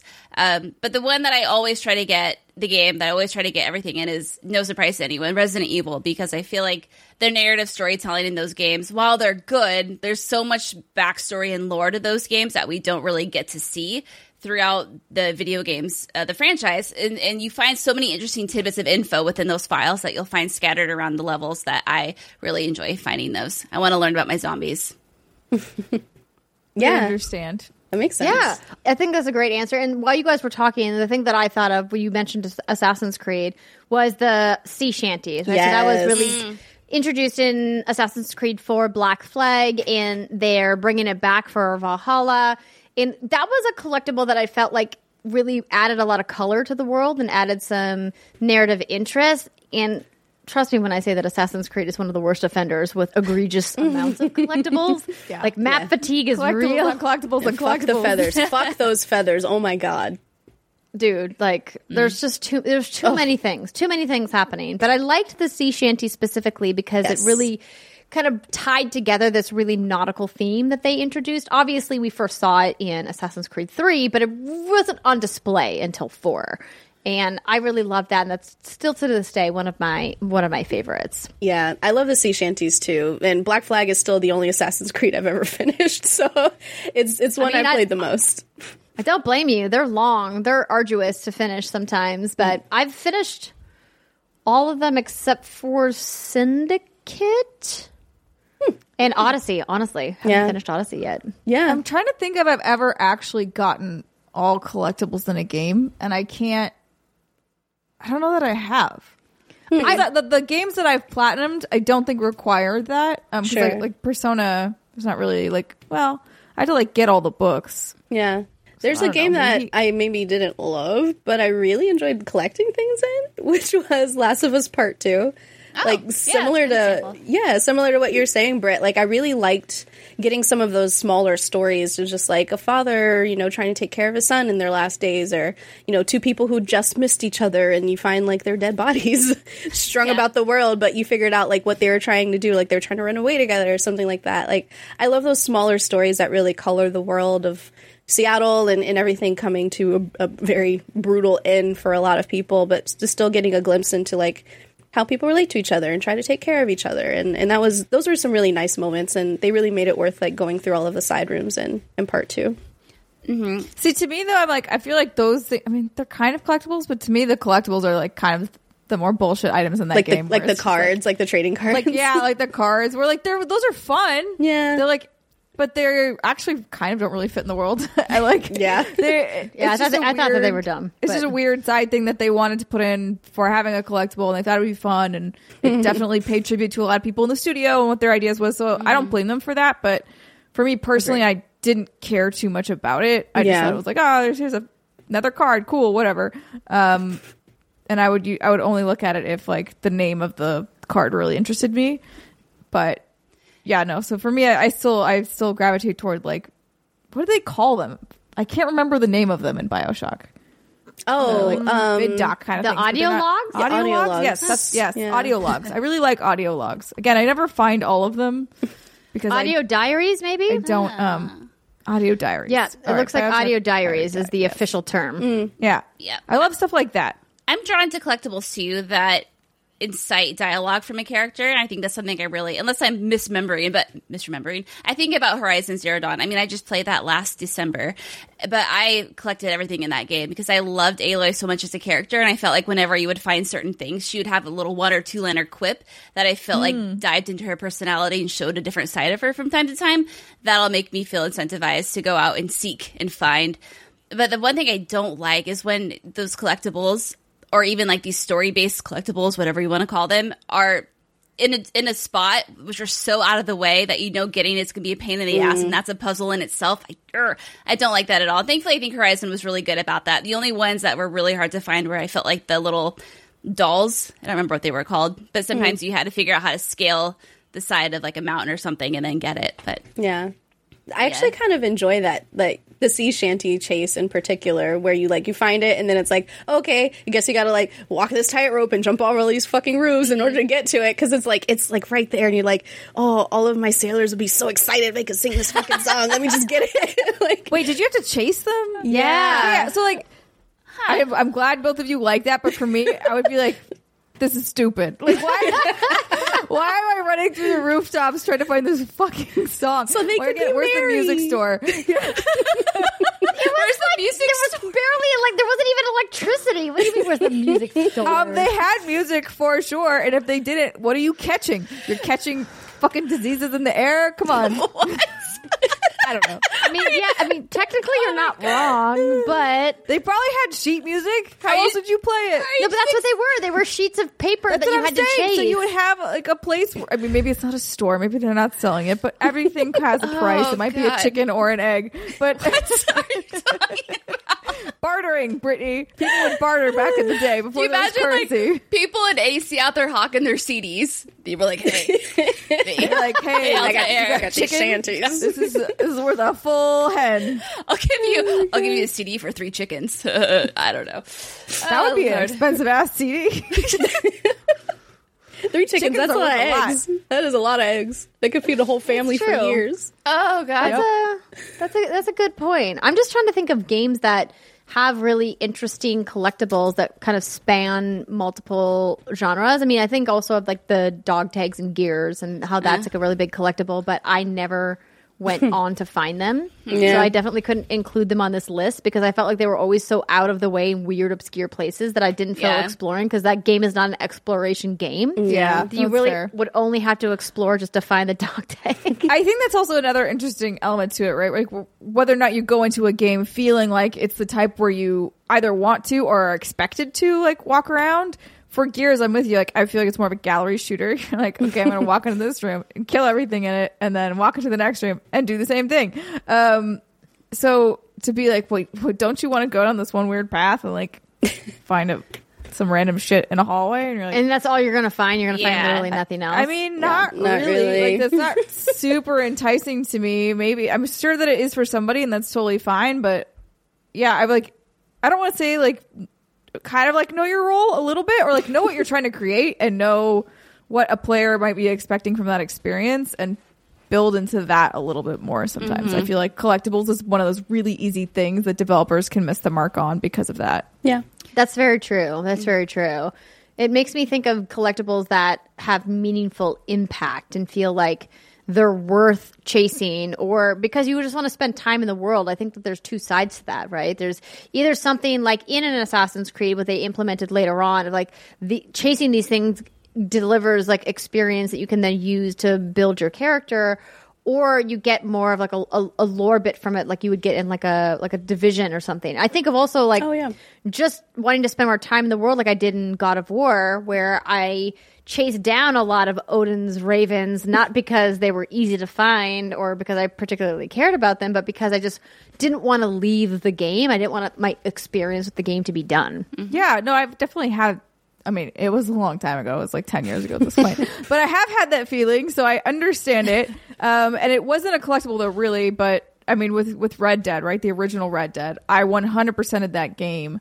Did I have I don't remember if they had I don't remember because it's been so long and my memory is shit. All the games just blend into one at some point. I 100%ed the actual game content.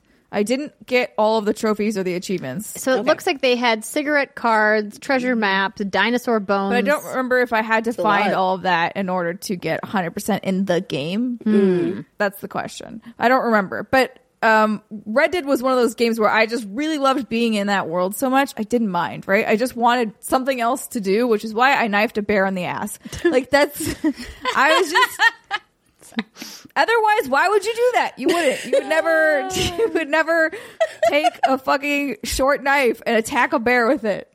I mean, you're not wrong, Steimer. Yeah, don't do that. I probably would never attack a bear anyway. I'd probably be like, no, thank you, Mr. Bear. I'm so sorry. I will let you eat your honey. No, goodbye. Your honey. Do you eat honey? I don't know if that's a real thing or it's Winnie the Pooh eats his honey. Yeah. I don't. Yeah, overall, I'm not really a big fan of collectibles. Like, overall, unless they encompass the things we've talked about. They add to the story. It adds some insight into a character, or it teaches you a little bit about the location that you're exploring. In fact, I don't remember what they were in Prince of Persia. I don't know if it was, I feel like it was a feather, but I don't think it was. It might have been like a gem or something. But this was also 10 years ago or so that I was playing it. And I hated it so much that I stopped playing the game. And I think it was just because when you see those little like collectibles kind of floating around in random spots of the world, it really takes me out of the immersion. And it's like, oh yeah, this is definitely a game. It feels a little too arcadey for certain games, especially if it's a narrative focused game. And you see like these random dots just like floating around. Like, this isn't a Mario game. Like, get your gems out of here. They don't just randomly. So it looks like sand clouds. If you were playing Sands of Time, do you remember which Prince of Persia you were playing? I have the no clue. I'm gonna try to find out, but I don't think it was sand. It was some like shiny thing, I feel like. Shiny. Yeah, I do know the feeling though of when you see a collectible and it looks inachievable in a way, and then you're just like, well, either I need to wait a long time until I have some sort of skill that I've mastered to get up there, or I've like upgraded something. To me, I kind of get irritated only because if you're going to do that in a game, I want a really good marking system in it. Some of them do. Some of them have fine maps, and that's totally cool. But otherwise, I'm like, I'm going to forget that this is here. Like, let me. Why? I can't be bothered with this. Okay. So how did you feel about the? Oh, so sorry, go it's ahead. called the Light Seeds in Prince of Persia. Oh yes, and there was 900 of them. Jesus, it's as bad as Korok seeds. Oh my god, yeah, like why? 900. Well, you don't need 900 of anything except dollars and multiple times. Yep, I mean, you're not wrong there. Oh, so how did you feel about the golden bananas of Donkey Kong Country? DK64. I mean, I didn't get all of them. But see, I feel like but you're not so good at DK. Donkey Kong Country is my shit. Yeah. DK64 is a whole other beast. But in that kind of game, I feel like it makes sense. Like I said, the Mario example, it's a platformer. The point is to jump and explore and get to weird places and find weird things like golden bananas and slap coins. The ground in weird places. Slap the find ground. Those bananas. Find a tire that pops out of the ground. I don't know why slapping on the ground does it. But apparently... I don't know why either. He's got some real big fists. I guess so. And the shockwave takes that rubber tire and whoop, up it goes. Just like, that makes sense. Because you're playing this game you kind of have like that arcadey sense to it. But when it's supposed to be a narrative-driven game, it's like, The gorilla rides an ostrich and it can still somewhat fly. Oh, it's brilliant. Sure. And it wears sneakers and tennis shoes. Right. It's awesome. As one does. That is a one stylish ostrich. It is. Say. They should actually make, if they were really smart, they'd do like a streetwear collection with the ostrich. The ostrich. Ooh, yeah. Like get like some fancy ass shoes for him. Oh yeah, maybe. Absolutely. Yeah. Good game. DK Kong. Yep. Does anybody have any other video game collectibles that they are itching to talk about? Brittany? I would really like Rihanna? to just quickly say, fuck the fucking eggs in Animal Crossing. Never do that shit again. Never again. Never So again. I dodged that bullet because I didn't start my obsessive Animal Crossing playthrough until after the Easter event Zipper was left, over. Zipper the But all I heard was the horror monstrous stories. rabbit. It was the worst. Rabbit. It crossed over with the cherry blossom event, and I could not find any cherry blossom recipes because all I got were eggs. Everywhere I looked, there were eggs. Everywhere. Left, eggs. Right, eggs. Above, eggs. In the fucking ground, eggs. They were everywhere. Eggs. Yes. And I hated it. All I wanted was pretty pink shit, and I got eggs.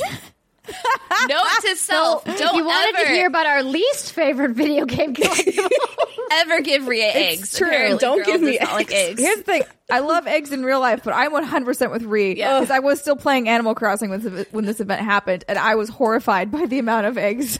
so Zipper is what drove you away. Zipper drove me out of Animal Crossing. Number one, he looks like a serial killer. Yep. He looks like Zipper means that he's going to skin you and zip your skin up over top of his and wear you. 1,000%. And then, not to mention that he's littering the world with all sorts of garbage you don't want. So he's polluting, and I don't like it. He's we a don't menace. need your eggs up in here. A menace. Eggs, when eggs rot, guess what? They smell. They smell real bad. So Animal Crossing, that island, not going to be so great if you don't find all of Zipper's eggs. Yeah, Zipper was pretty Look scary. at this horror story of a rabbit. Hold on, let me. He had those big, like, vague eyes, dead eyes. It was literally like Donnie Zipper Darko, doesn't but deserve like your hate. in a This article Nintendo is version. incorrect. I'm sorry, you're okay. Also, like I was looking for this. I was looking for this photo. Here we go. Let me just open a new tab. No, I just want to see the photo. It's like, here's an article, and you're like, we don't need the article, we just need the image. Thanks a lot. Creepy though. bunny. And this was Animal Crossing's first major DLC, wasn't it? Well, major. It was slightly after the one of Cherry their Blossom major event, which first was major superior and should have been by itself. Got it. Yeah, no, if it was just cherry blossoms, I Oh, agree see? with you. Oh, my I think God. that That is kind of fucking scary. right? He's that's- horrifying. Is that a visor? What is... Yes, he's like a visor off to the side, which completely negates the purpose of the visor in general, which is to keep the sun out of your eyes and off of your face. He's trying too hard. His pupils are hella dilated. Steimer has thoughts and feelings about Zipper that are clearly repressed, and we I need to also just get really them out. don't like that. Like, if you go back to his photo for a second, let me lose. So I love Care Bears. Fuck this rabbit. He's got like a Care Bear thing on his stomach. I don't like it. He kind of does. Let me see if I can get some actual B-roll of Zipper. Are you trying to give us to nightmares, Andrea? What are you doing? No one needs to see this little fucker in okay, action. fine. We'll leave Zipper Leave Zipper behind. alone. We'll leave Zipper behind. Zipper should never come back to Animal Crossing because he scared me away from it. Yeah, Nintendo probably took Zipper in the back alley, beat it with a stick, and now it's in a garbage somewhere. So don't They worry. should. I hate it a lot. Zipper should be part of Thanksgiving dinner. Yeah. I love me some rabbits speaking too, though. of rabbits- Throw some carrots in there. Reb ate a rabbit yesterday, and it was really gross. Ew. Oh no! What? He ate a rabbit? I think this rabbit had been deceased for some time. Okay, and so I think that's kind of worse. Found a rabbit. It smelled probably really good to him, and walked out. And there's my lovely, lovely derpy boy with some rabbit legs sticking out of his mouth. Rabbit legs for dinner. Oh, delicious.